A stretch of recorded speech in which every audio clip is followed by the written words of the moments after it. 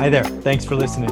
This episode is sponsored by Matt, the Mortgage Guy, a California mortgage broker and real estate investor with your interest in mind.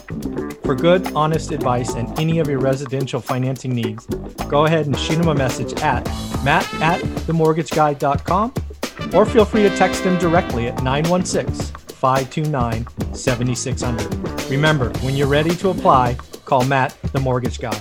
And just so you know, for One Rental at a Time fans, he is waiving his $6.95 processing fee. Take care.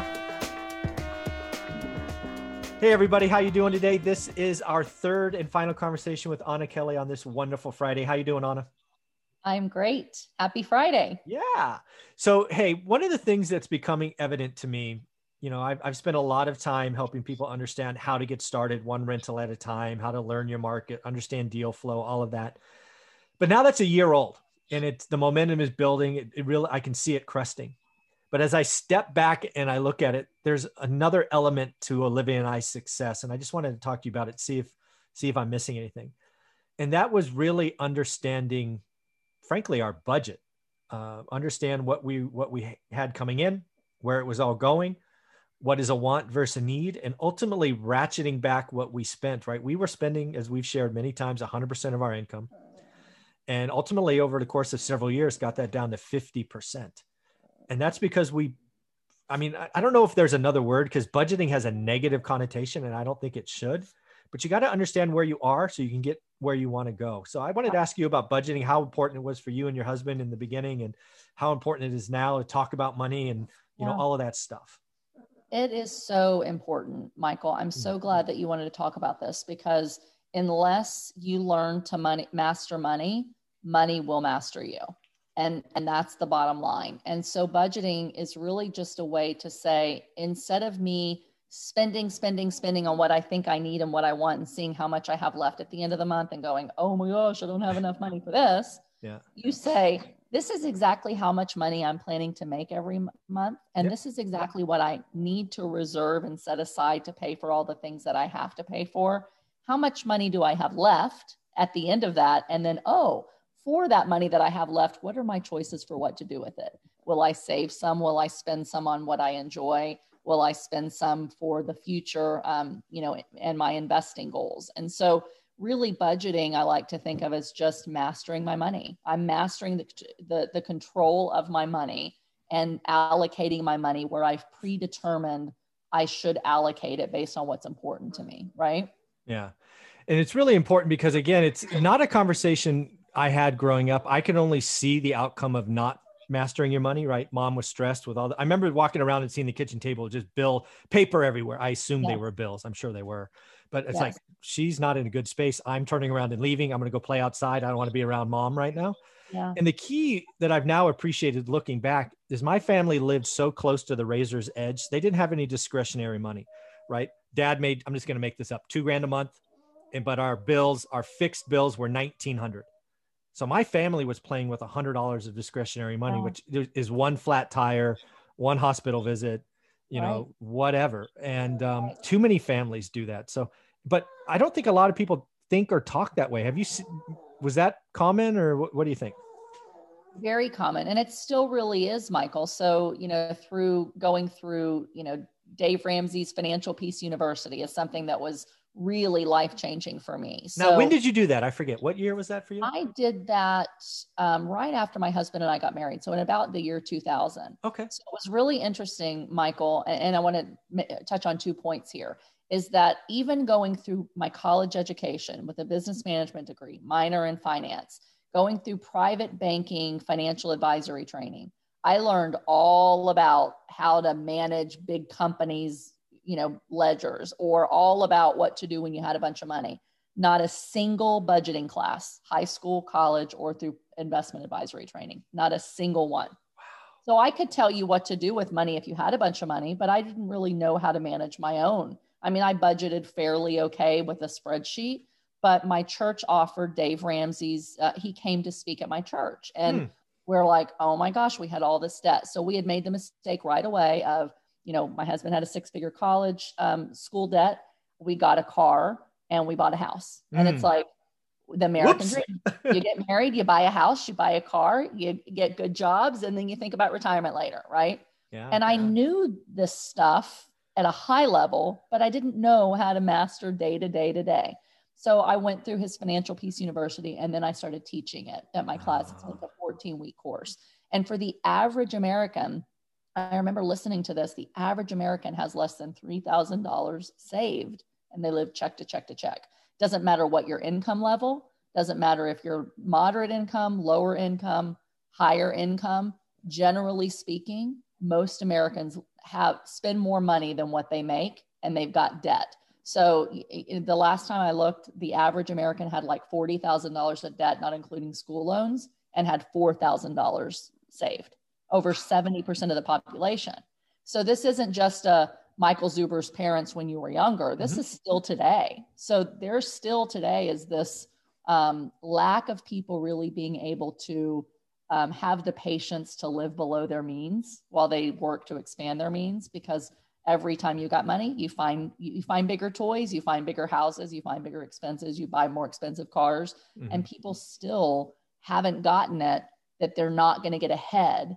If they lose that job, they're in trouble, Yeah. That's really, really important. So while I don't agree with everything Dave Ramsey says for every American, I think every person should go through his training or something like it to learn just basic money mastery.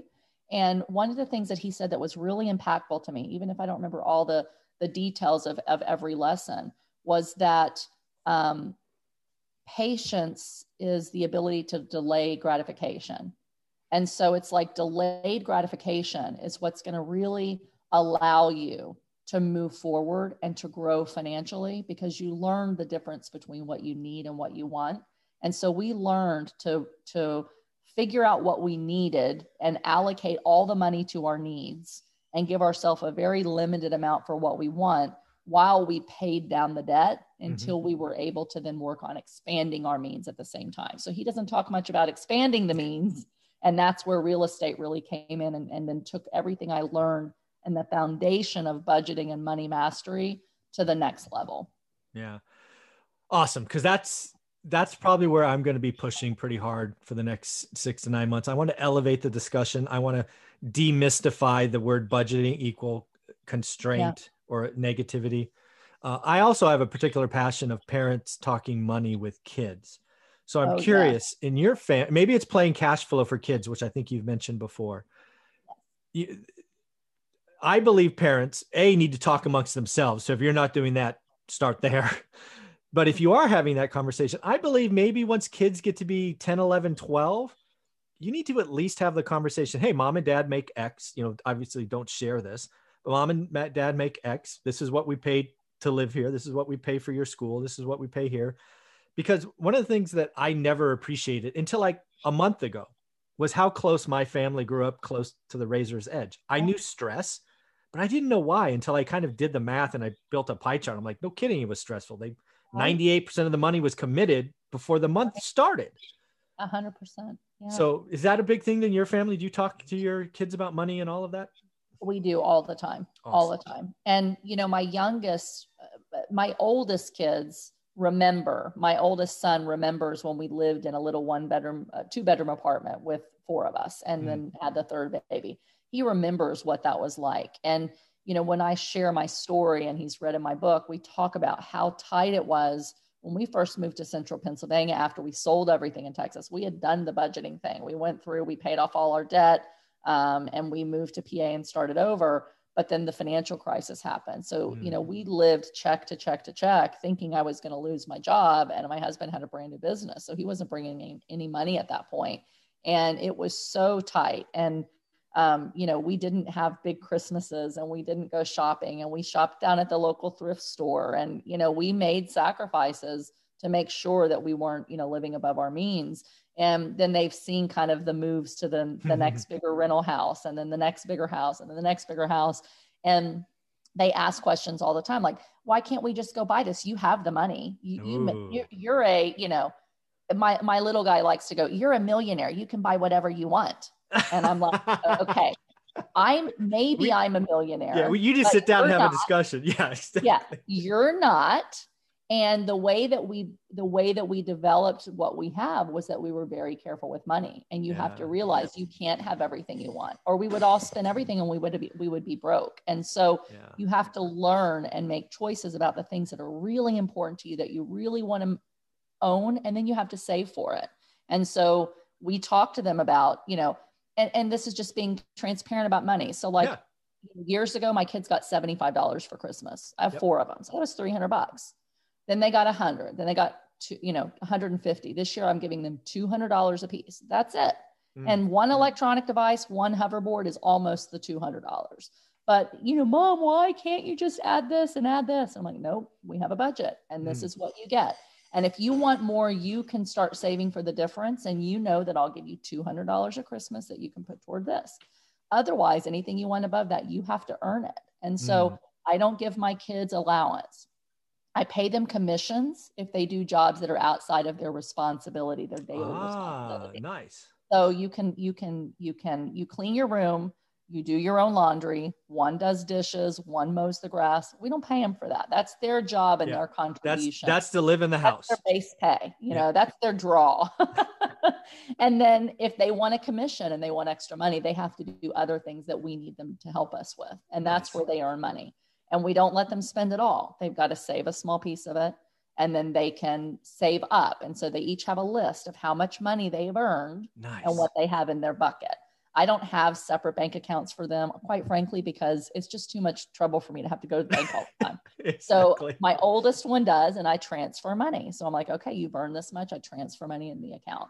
And so just things like that. It's just the basic conversations. They don't understand budgeting, fully, but they understand the difference between needs and wants. Yep. That mommy's really not giving in just because we have money doesn't mean they get it. And we've told them we could lose everything. Yeah. Here's the reality. We're trying to set up ourselves wisely, but in economic crises, people win and lose. And I have tried to teach them the value of contentment more than anything. Be content in what you have. Be grateful for what you have, because you have much more than what you realize, and not always chasing things to bring joy. More things that money can buy is what we rely on for joy. No, I don't want them to learn that. I want to learn contentment comes with our family and spending time together. And there's many things we can do for free or for very inexpensive that can bring joy, so that they're not constantly living in that, my friends have this, I have to have this. Right now it's the phone. My 11-year-old, I want an iPhone 6. All my friends have iPhone 6s. I'm like, you're not getting a phone till you're 17 and driving a car. And that's it. End of discussion. Not happening. Next. Why? And it's because you don't need it. Why do you need to text your 11-year-old friends when you've seen them all day? Yeah. And, you don't need it. So just trying to teach the difference between needs and wants, patience, contentment, and not frivolously spending is what we kind of try to drill in them over and over in different ways. Yeah, this is going to be a big thing. Again, I see too many adults that think budgeting is bad, and maybe it's just that maybe elevating the conversation to just money mastery, as you've kind of put it out there, is the way to go. This is going to be something I keep pushing on. I'm playing with, because again, adults need to do it. It's the only way financial freedom starts is to know where you are. Otherwise, you're just wandering in the woods. And then I have a particular passion about helping the next generation. So helping kids, it's pretty important. 100%. And the thing is, Michael, if you can't learn to master your own money, it is even harder when you start buying rental property. Like, you should have a budget for every single property that you own. Yeah. And for me, because I already lived by Excel, like I built a master spreadsheet that's like a snapshot, and then that's a ledger for my own personal stuff. And every single property has its own ledger, here's the budget, here's the expenses, to the point that while I use QuickBooks, for example, I started to move over to it because everyone said I should. I still have right now a parallel on Excel. And what I like about being able to Excel is I literally make a budget based on the following year. So last year, so 2019, I had line item by line item. Here was, at the beginning of the month is the rents. I have the mortgage, and then the insurance, and then the taxes. And it's in order of how much it was and when it comes out. I clone it for 2020, and now I'll clone it for 2021 to know that this is where my budget was last year and how I spent. What do I need to tweak? And then I make sure that everything is built to where I end up with the amount of money I need at the end of the year, but I can see month by month the entire year laid out. Nice. And if I spent more this month on repairs, I better spend less this month on repairs. And so I could not do what I do if I weren't that meticulous with every single property and making sure I'm managing the inflows, managing the outflows, and not just taking owner draws anytime I want to go out and take a fancy vacation. Like, nope, I get $1,000 a month from this property. I get $2,000 a month from this property, and I don't take any more out of it. And so it's mastering the money and the budgeting is really one of the most important things that I do day to day that's allowed me to go from where I was to where I am today. 100%. Well, with that, I think that's how we're going to leave this one. That is a very powerful closing statement, Anna. Thank you very much again for giving us some time on Friday, and you enjoy your weekend. Thank you. You too, Michael. I will. Thank you.